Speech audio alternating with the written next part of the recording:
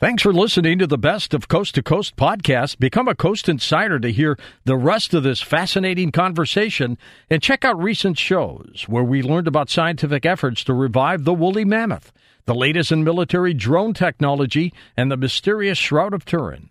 And you can listen to those programs and many more amazing Coast shows by heading over to coasttocoastam.com and signing up for Coast Insider.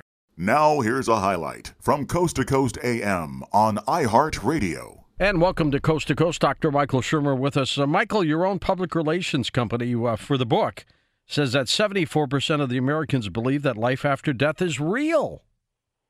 That's right. Yeah. Well, most surveys. Those are stats from the book. Pew, Gallup, and so on. They always ask Americans. And there's other studies around the world. Americans are not necessarily the most believers in the afterlife, but among the highest. And among the highest are Mormons and evangelicals. Lowest are Jews, amongst religious people, I mean. And as I mentioned, about a third of atheists believe in some kind of afterlife. So it's definitely part of the human condition. It sure is. And, 74%, that's huge, I think, overall. Yeah, that's a lot. It's three-quarters. Interestingly, there are differences between Jews, Christians, and Muslims, for example, on what happens when you die. There's great debates amongst theologians about, like, when you're, say, just among Christians, when you're born again in heaven, what are you? Are you a physical body?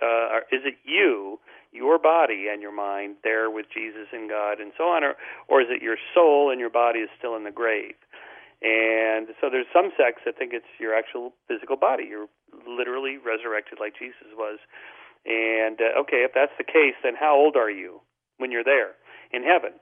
And so they actually, they settled this, that you're about the age Jesus was when he was crucified, so you're, in your early 30s. We're not exactly sure how old Jesus was when he died, but something like early 30s is the ideal age, something like that.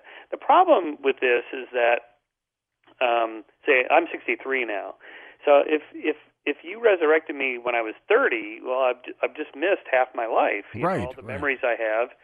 And if you say, well, when you're resurrected, it'll be all of your memories.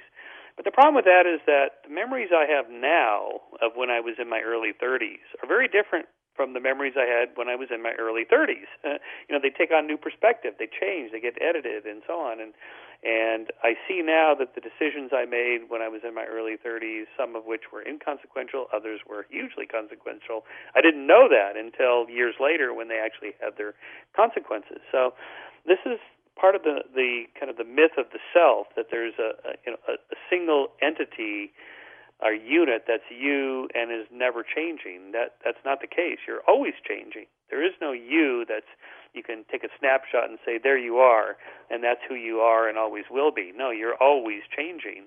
And so depending on when you're resurrected, and so this problem exists for both the religious people and the scientists who want to upload our minds, like the Ray Kurzweils of the world, when the singularity comes. You've talked about this on your show a lot. And we bring people back to life in a computer and so on. Well, what's in there? What age are you? Or if it's all your memories, but your memories are not just a snapshot. They're constantly changing. And one final problem with the mind uploading thing is, if we were able to do this while you're still alive, let's say we slide you into an fMRI brain scanner, and it's 100 years from now, and these are super sophisticated, and they can scan every synapse in your brain, and we have all your memories, and we put them into a supercomputer. And, Moore's Law, the computers are now big enough, we can store brains and so on. Well, your point of view is not going to transfer into the computer. You're still standing there next to the fMRI going, well, here I am.